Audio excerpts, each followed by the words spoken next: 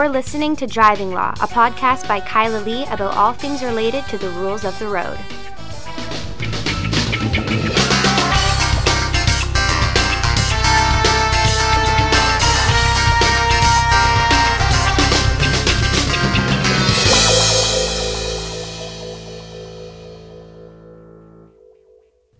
Hello and welcome to another episode of Driving Law. I am Kyla Lee. I'm a lawyer at Acumen Law Corporation. You probably already know that. And with me today is my erstwhile co-host. Is it fair to call you that? I don't know what erstwhile means. I'm happy to be here, co-host. Okay, happy to be here this time.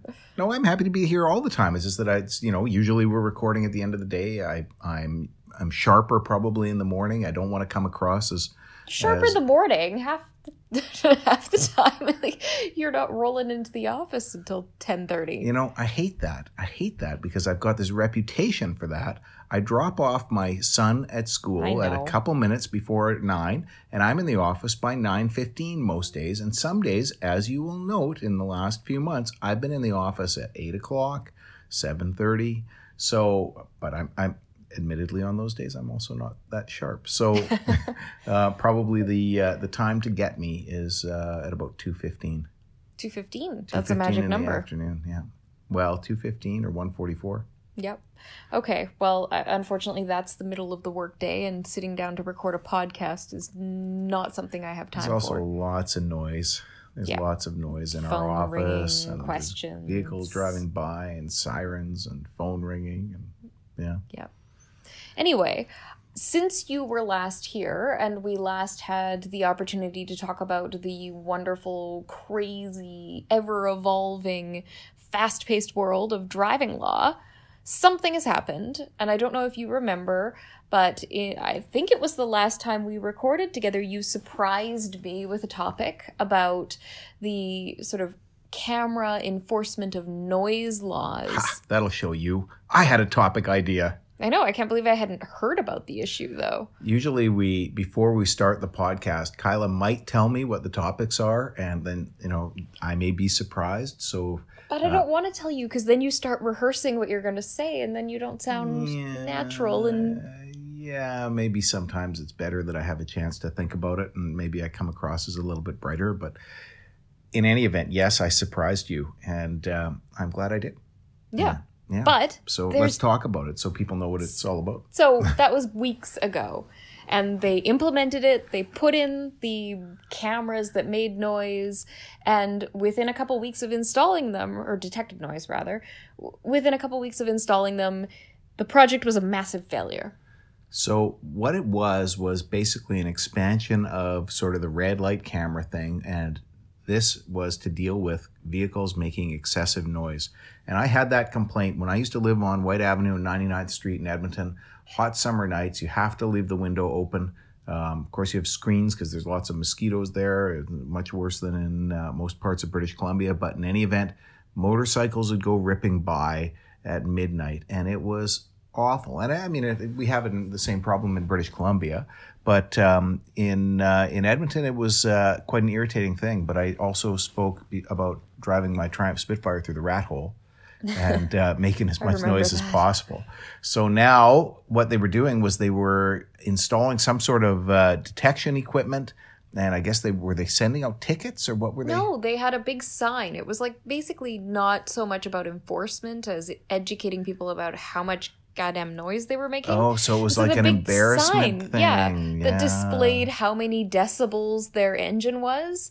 But of course, people... Discouragement sign. Yeah. Okay, I didn't know that was... I thought maybe they were mailing tickets and they were like $10 or something like that. So even better. People took it as sort of an invitation to show off how loud they could go, and it turned out you'd have vehicles competing to see who was louder. How much noise can you make? Yeah, exactly. That's great. Well, I'm sure that was very effective. Yeah, people were very mad. There were more complaints about the noise after they went in than before, so much so that the city had to remove them. Well, usually the signs that tell you your speed are fairly effective in humiliating you to slow down. So those digital signs, I know on the highway, there's construction right now going through between Surrey and Abbotsford, and it's 80 kilometers an hour on Highway 1. And every time I drive through there, and I've driven through there a number of times lately, lots of times I've been out in the valley, and every time I drive through there, I'm always sort of forced to slow down when that sign starts flashing at me. It's effective. And they must have thought to themselves, well, if that embarrasses people, no. The whole point of having the noisy vehicle is to see how noisy you can make it. Now, I want to go on a tangent here. Plus, you don't have your own decibel meter. It's like... You could buy your own decibel meter. They can't cost that much money. Yeah, but you can't compare with the other guy's decibel meter. If you get it on a big digital sign, you could take photographs of it and post it on the internet. See, this is the thing. This must be, I'm sorry to say this, but it must be just men doing this. Because I would never have the thought of, I should rev my engine as much as possible to see how loud I can make it, and then see how loud the guy next to me is. Like, I don't know, women don't have the same desire to, and maybe I'm being crude here, compare dick size. You're being crude, but I would say that is a male thing, and I'm a 50-year-old guy, and I like the idea of cars that don't pollute, and so I don't like to rev my engine, but I really like the sound and the feel, and I like the feel of the control of it. And also it's an opportunity to basically, have something that is better than the Tesla drivers. Well, I also think, cars making noise is important from a public safety perspective. I mean, we're building all of these super silent electric cars, but if you're crossing the street or as a pedestrian, or if you're a cyclist, or if you're even another driver, and you don't hear a vehicle. We use all of our senses when we're moving around, and those audible clues, I think, reduce accidents. That's completely disconnected from what we're talking about here. We're talking about people who are willfully trying to be as noisy as possible with their cars. I know, but you brought up vehicles that are quiet.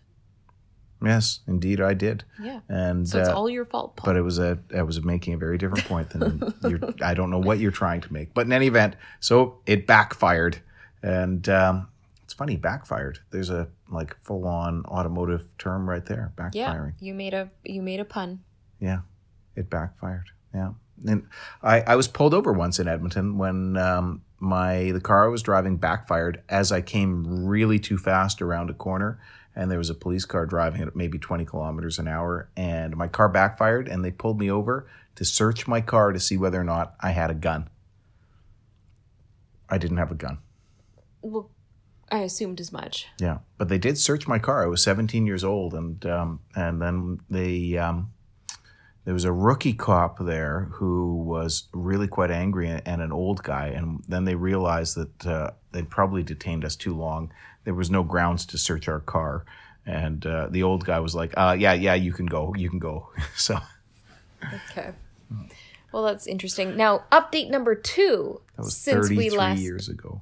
You really want to, no, I don't. I'm done with it. Admit your age on the podcast?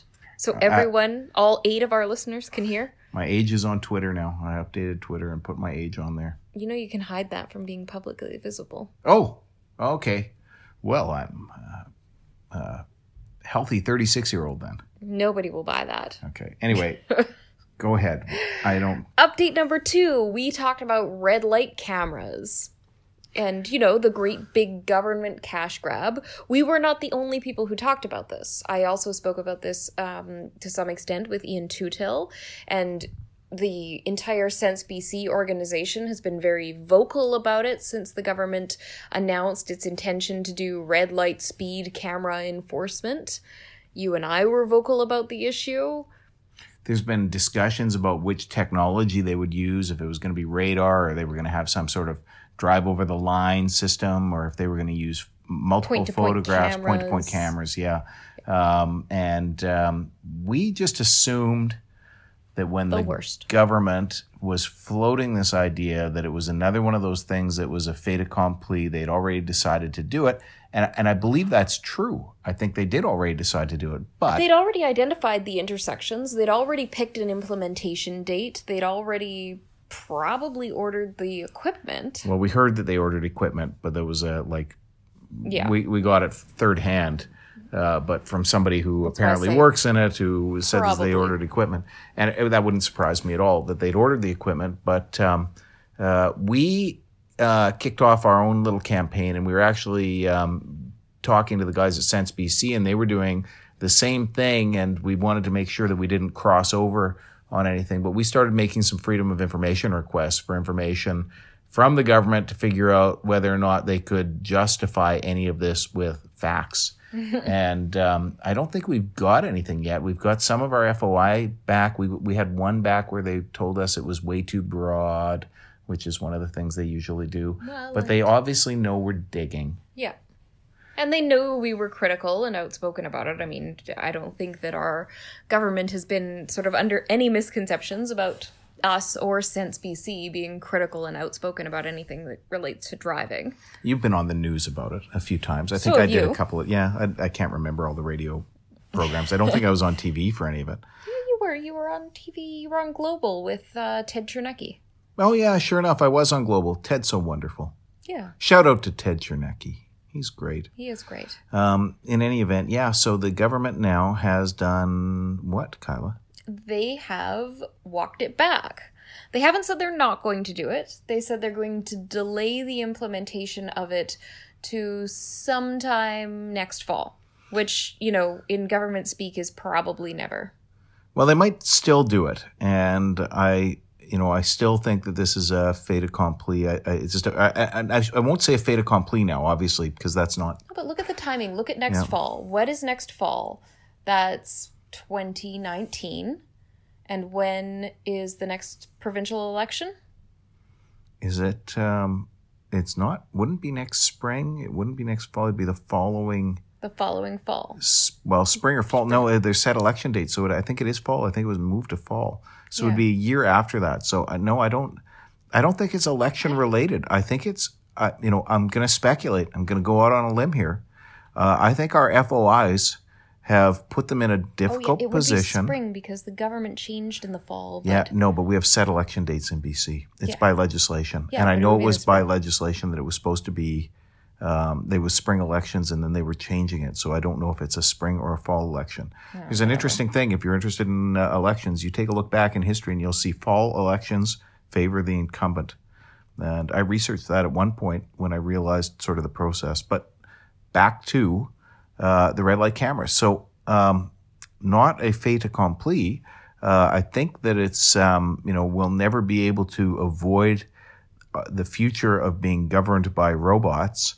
But I think that they may have come to the conclusion that they do not have the data to justify it, and that our FOIs would have revealed that they were doing it purely on speculation. Or, as the cynical among us say, it's a great big government cash grab. Our favorite thing, I want to talk about our Talk Like a Pirate Day Well, for a I minute. did want to talk about it too. Wait, did we? We didn't discuss We this. haven't talked about it yet. So, so that was the I great wanted to big get government to it. cash grab is and it's not justified by evidence. And I think that's the problem that they've got. And I think they're just going to look for the evidence, find the evidence, and then they're going to justify it. Now, let's talk about our Talk Like a Pirate Day. This is sort of slightly off topic in the sense that it's not a change or an announcement or an interesting issue in driving law. It was something wild and crazy and fun that we did for the greatest holiday ever invented, Talk Like a Pirate Day. Yeah, it was a good time. It was conceived of in the summer. We had a Pirate Day boat ride with this pirate cruise company based on Granville Island. And we went out as an office, and we discovered that we had a significant skill in talking like pirates. Yar. And could behave like pirates. And then Kyla said, why don't we do some videos where we explain some aspects of the law in BC in pirate lingo dressed as pirates for Talk Like a Pirate Day. You make me sound so reasonable in the way I presented it to you, but I'm pretty sure I was like, oh, I have a crazy idea. You know how I get excited and something stupid comes out my mouth. Yeah, it was something like that, but it was a great idea. I mean, it was a great idea because we had so much fun. So we didn't have a whole lot of time to put it together because, you know, there's people who are away. It's the summertime. We're always very busy in the summertime. We had our busiest August. I think we had our busiest August ever. We had to prepare for our thing. And we didn't want to do half measures. We wanted to do the full thing that we initially conceived of. So we converted a significant portion of our website, including the main page. We decided to make it go pirate for the day. We decided all our social media would go pirate, at least for Kyla, myself, and the office. Yeah, I think I tweeted only in pirate speak. Yeah. So this was, of course, Wednesday the 19th. And we also created these videos, and the videos were a lot of fun. We shot them all in one day in the back of the Richmond office. We built a pirate ship that was over a couple of days before. Yeah, I don't know that it was seaworthy. No, I mean, it was so unseaworthy that we didn't want to leave it outside because the upper deck floor was made from a door that was reinforced with cardboard. So I don't even think it could have withstood the rain. But we had a great time and painted a big green screen. And then over the course of one day on a Sunday, we did all our videos, most of them in one take. They were fairly short scenes, but most of them in one take. And man, did we have a lot of fun. Yeah, we did our own costumes and makeup. I mean, we did it all ourselves. It was like a full-on, like, hands-on project. Yeah, we had the people from Brazen Bull. We'll talk about Brazen Bull one day, but we had the people from Brazen Bull advertising company we work with do the video editing and help us with changing the website because we don't have time for all of this stuff. And do the video and took our initial scripts that Kyla and I wrote and converted them into better ones, yeah, and broke them up in a manner that made sense. But we put it all together, and we put it together in a crazy sequence, not prepared to, not really understanding how it was going to look in the end. And Lewis and Stephanie from Brazen Bull did a great job. They put it together, put our videos together. All of the videos are still on YouTube. All of our tweets still exist. We're not deleting anything. De-pirated the website, but we had a lot of fun on Talk Like a Pirate Day, dealing with that. But I have to tell you, at the end of that day of shooting, we are now, what is the date now? It's the 21st or something. Yeah. 20th. And tomorrow's the 21st. Okay, well, close enough. It really felt like somebody had taken some fiberglass and put it on the end of a stick and rubbed it around in my throat because my throat was so sore that night. I could not sleep that Sunday night. Yeah. So much pain. And it was exhausting too. Like, I felt, to badly pun here, like I'd been shot out of a cannon, and I still, after 9 hours of shooting, had to go to the office and do all my legal work. Well, I know I had to clean up, which I managed to do that night. And by the time I got home, I was completely non-functional. That was and I didn't sleep because my throat hurt so much. I couldn't sleep. So, and it feels like I can still feel the pain from that. Yeah. But so man, we suffered for our art. We suffered for our art, but you can judge our acting. Our videos are still up there, and it is reliable information. Actually, if you're looking for legal information on those points, if you replace the sailor with driver, and Her Majesty's Royal Navy with the police. You will find that we were still accurate in our description of all the different things.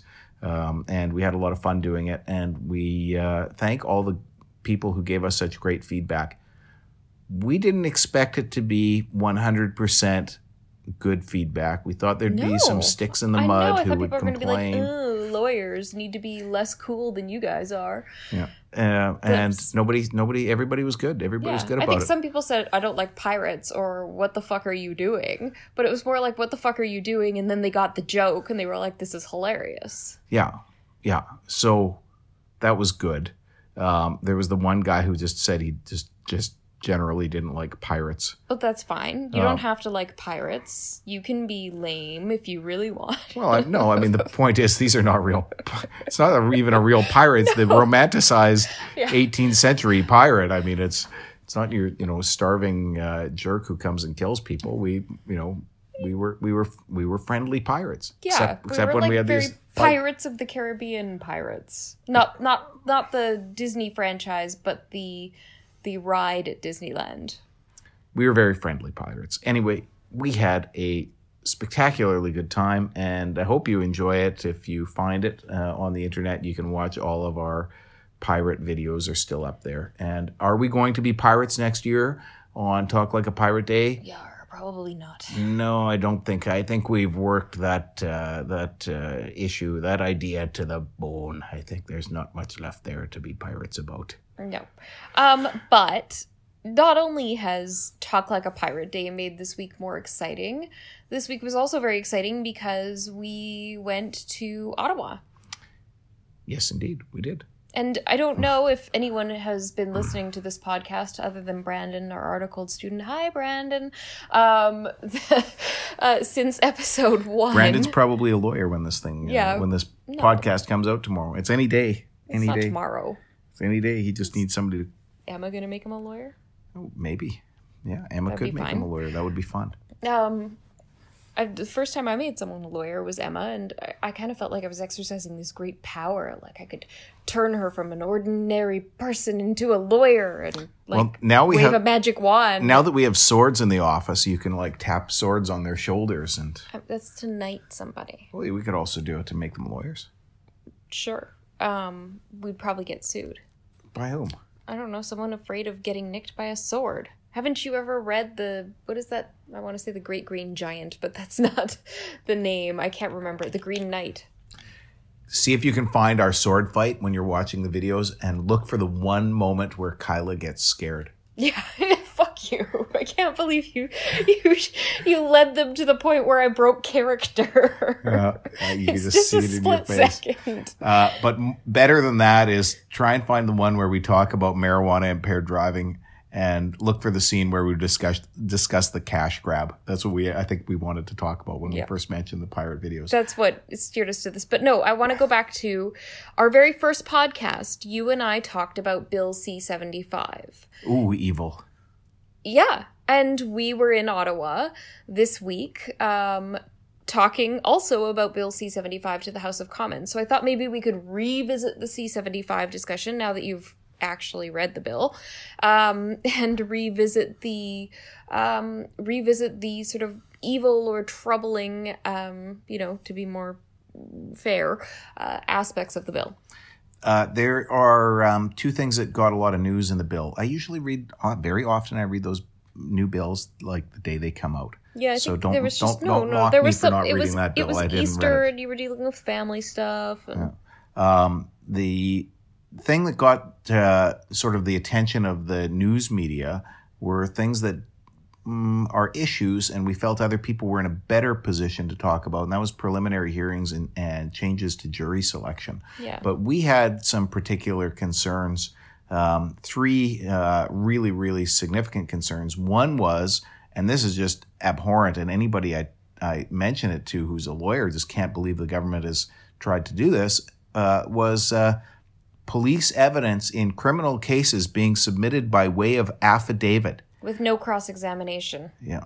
That is just sort of shocking that they would, the boldness that the government would actually think that this is something that they can do and get away with it. And when we were there, we were, I think, maybe some of the first people up, although they'd mentioned that they were continuing their study. But I know that our discussion came right after people from the DOJ. And they had been asked about the bill and why did you do this? And they seemed to be of the impression that this would only be used in circumstances where the evidence was going to be non-controversial. That I think what was one guy put it, that no sane Crown would attempt to introduce the whole case by way of affidavit. Well, not even the whole case. He was trying to suggest that no sane Crown would introduce anything that was controversial by way of affidavit.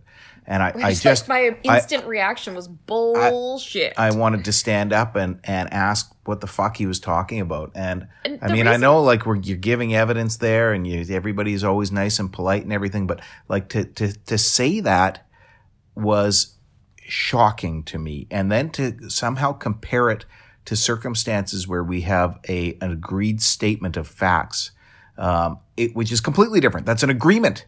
Yeah. You know, this is the Crown trying to prove their case via affidavit. And if you look at the legislation, what does it allow them to call? Literally everything. Everything a police officer does.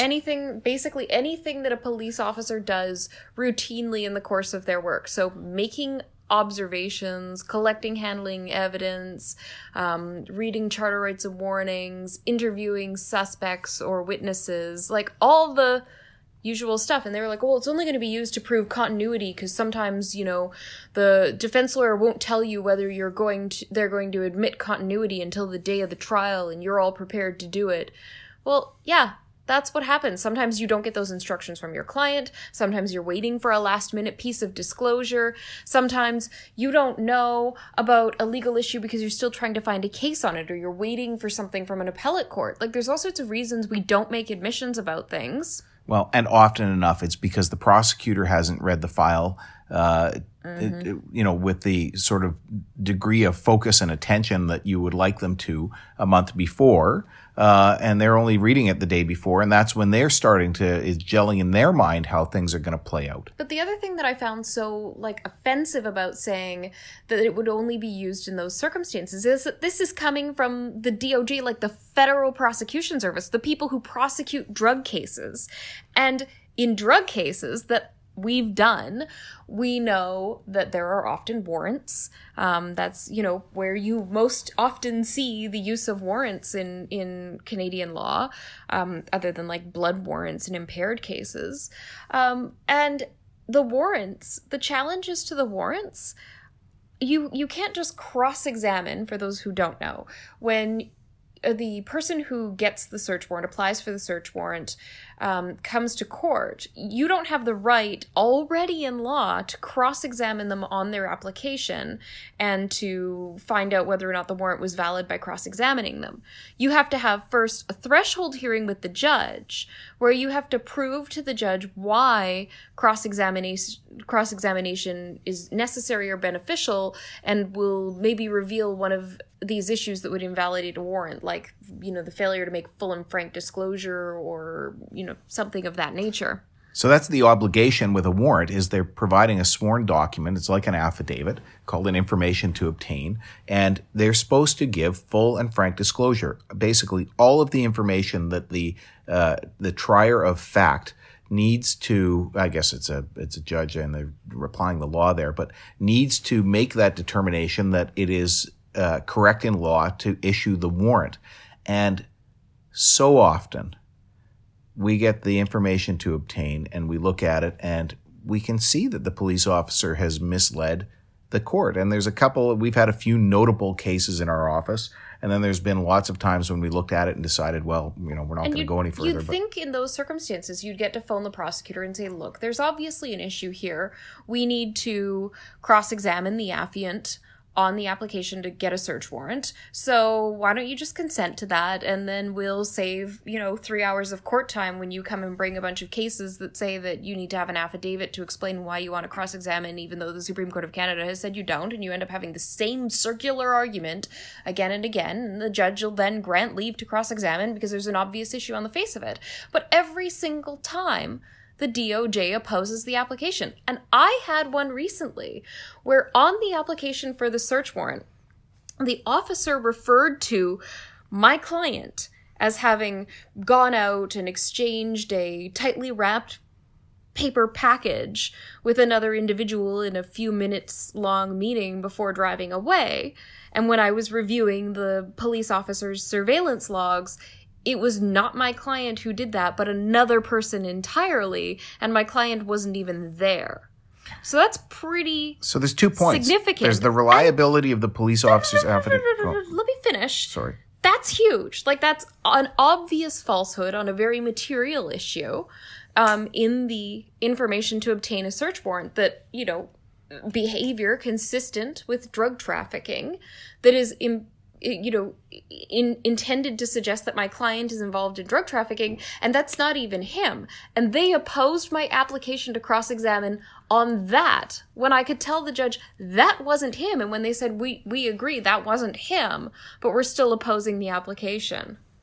So there's 2 points there. There's the one point is that obviously the DOJ is not going to take a reasonable position on when you need to cross-examine a police officer under these circumstances where they want to put his evidence in by way of the police officer's evidence, him or her, by way of an affidavit.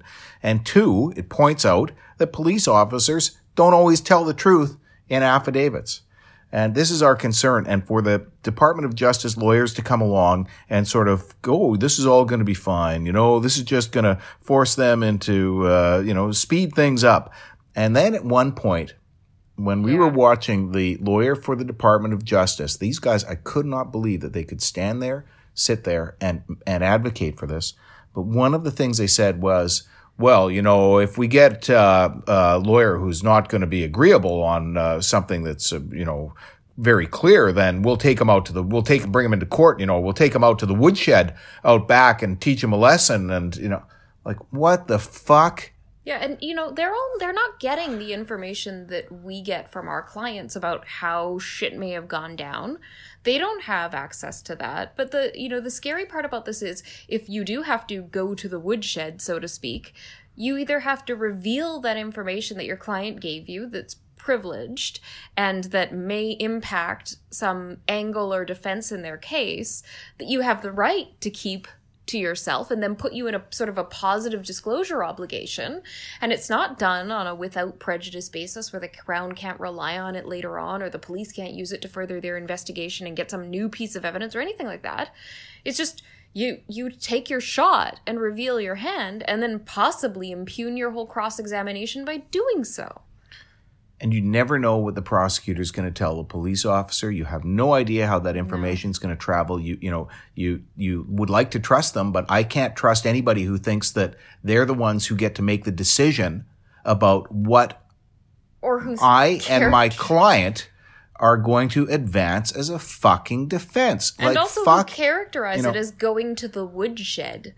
It's not, put the hatchet down. Yeah, I know. Like, you're thinking, it's not just put the hatchet down. I mean, what kind of prosecutorial thought process is this where they come to the conclusion that the prosecutors are in the position to school the defense lawyers on defending their clients?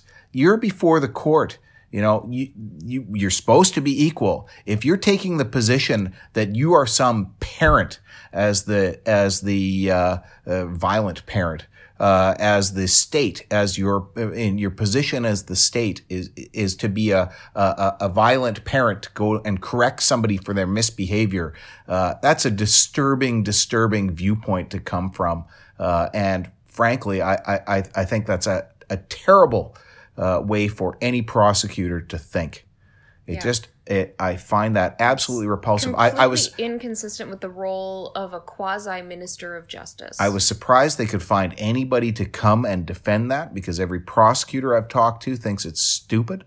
But to you're find only somebody, to the sane ones. But to find somebody to defend it and then to characterize it that way was, I mean, is beyond the pale, I guess, is the phrase. It was something I could barely stomach sitting there, and I'm angry about it, and I think it has to be called out. Now we did not call it out when we were there. Not that well. I spoke to one of the ministers about that, and one of the elected officials or members of Parliament, and that member of Parliament clearly understood what I was saying, but. We did do written submissions, and we laid it all out in our written submissions, basically, not that part, not the way that it was being characterized by the government, but did lay out the problems with it. And the interesting thing was... high praise on our... Well, not just high praise. People seem to think that we are more forthright outspoken and willing to call it out. And I don't know. I just call things like I see them, and usually see them through a very cynical lens. But maybe the problem here is that people, when they get there and they're making their submissions, they're so careful in not wanting to offend everybody. Like, everybody started their submissions except us saying, well, we recognize and thank the government for these important legislative goals that they're doing. And like, I'm sorry, there's not time for those pleasantries. You don't have to explain to me that, crime is a problem in every society. Speeding up trials is good, and I assume that when the government passes legislation, they're doing it for a reason. Yeah. They must have a goal. Yeah. But let's just cut to the point here. This is fundamentally unfair. It's wrong. It's contrary to our whole concept of innocent until proven guilty, and the right to silence and the right to confront the evidence and a fair trial process.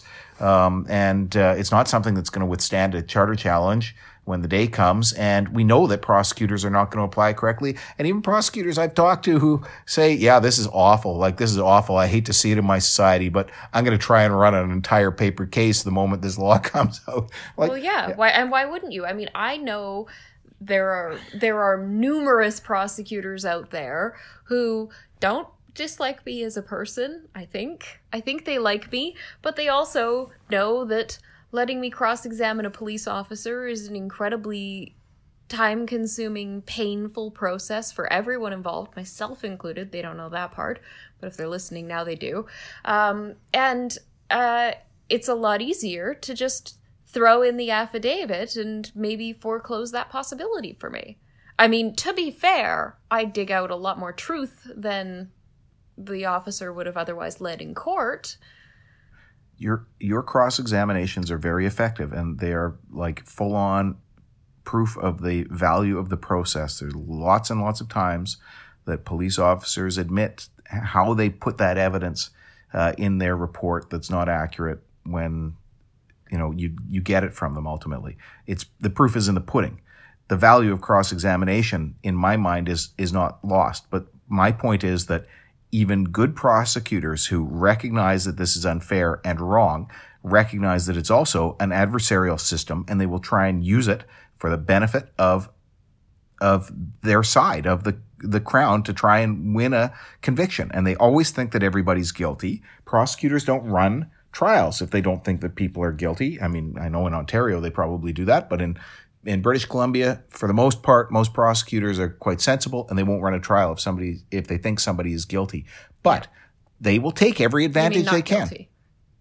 They won't. Yeah, if they think somebody's not guilty. If they think someone's guilty, they're going to run the trial. Yeah, exactly. But the point, yes, I know, I caught that. I heard myself after when you looked at me like that. But the point is, yeah, of course they're going to do it. It's an adversarial system. It's an advantage to them to do it that way. They will try and put in whatever they can by affidavit, and then it's going to end up a fight. And there's so many procedural problems with it, which we discussed as well when we presented. And I think you can probably find it linked somewhere off our website. I know that somebody usually uploads those things onto the website. You might be able to see it. The frustrating thing every time you're presenting there is you've got like 4 minutes to talk, and you're like, okay, how can I get to the next point? And what next point am I going to get to? And then you're you want to get through that to sort of lay the groundwork so they'll redirect questions to you afterward, because that's where you actually get your opportunity to say something. And it's the questions from the opposition which are the ones that are the most valuable generally. Yeah, but the questions are also, I think, from having been there a bunch 3 times now, it seems like they've got their questions prepared in advance. Each MP has an issue that they care about or that seems important to them, and they ask about that.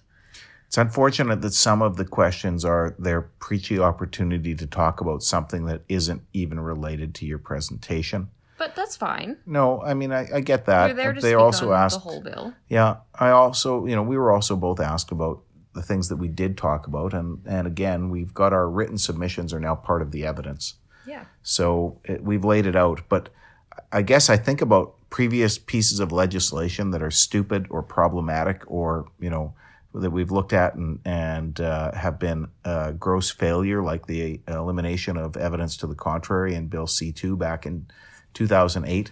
And I greatly regret not flying to Ottawa then, going before a parliamentary committee or the Senate and laying out those problems that we knew were going to happen, which have happened. It's been a slightly different winding road than what we predicted, but we also predicted that, it would lead to the possibility of innocent people being convicted and other unexpected consequences.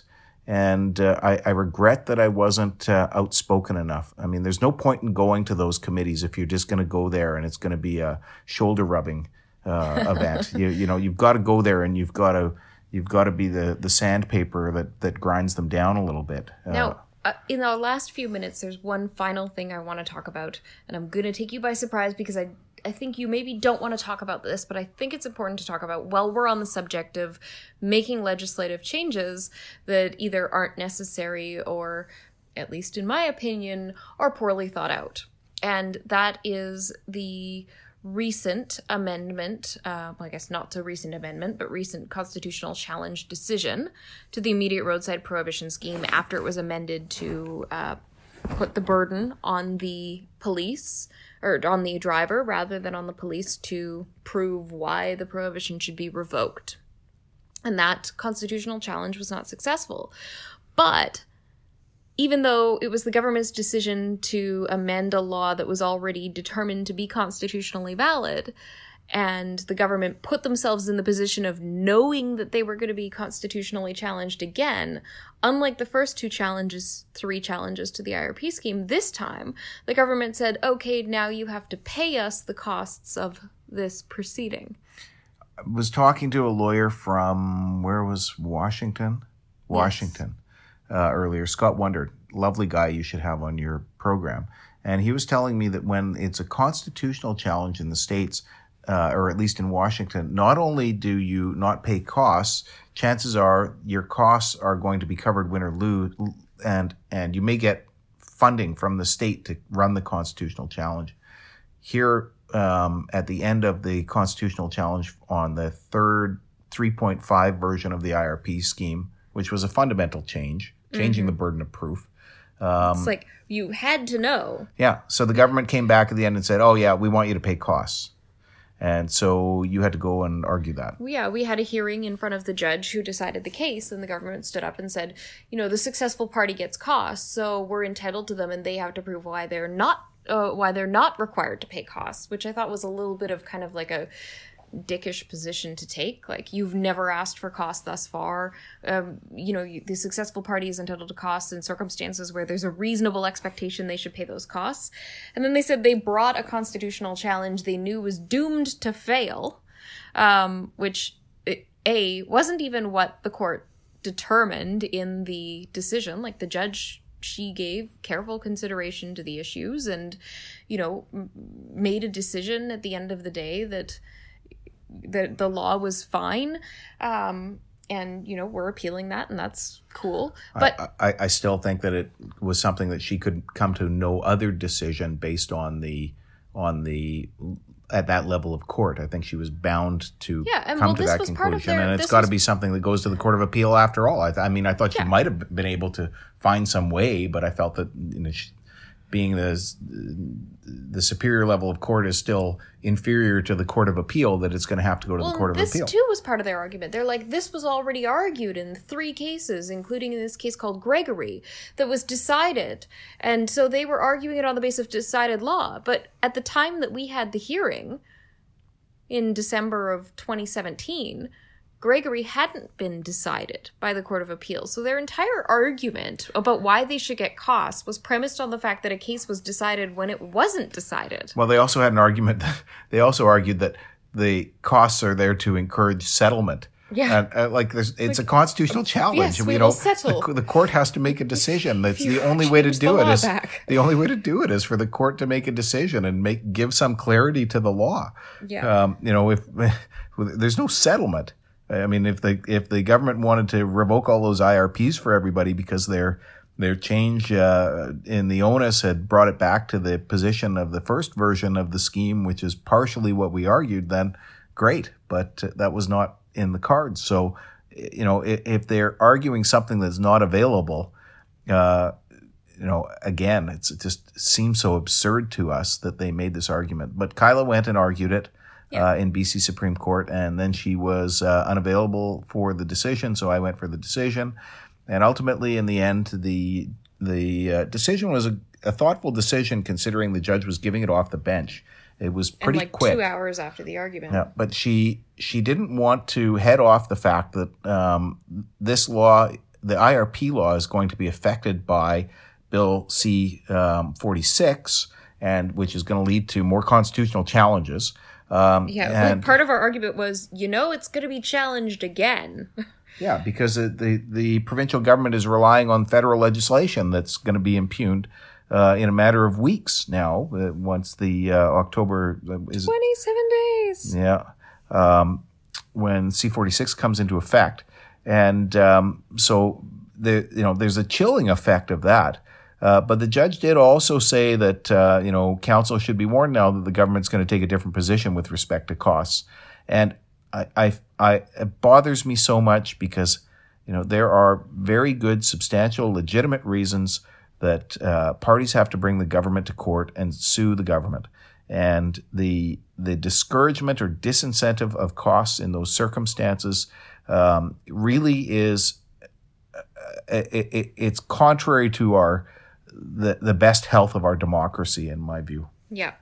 And so I guess this week, to recap our discussion, was good health of our democracy in, a strange way of public protest, getting rid of dumb robot enforcement in Edmonton. And then good state of our democracy in that the provincial government has rethought our red light speed enforcement camera issue, at least for now. They're looking into it more. Okay state of our democracy in that, yes, there's C-75, which is not good in my view, but the government has a process by which it consults people and it gives it careful consideration before it passes this. And our concerns are on the record, and when somebody runs the constitutional challenge, they're going to be able to say they were warned. We warned them, yeah. And then, bad state of our democracy for the IRP scheme. So really, nothing's changed since we last talked.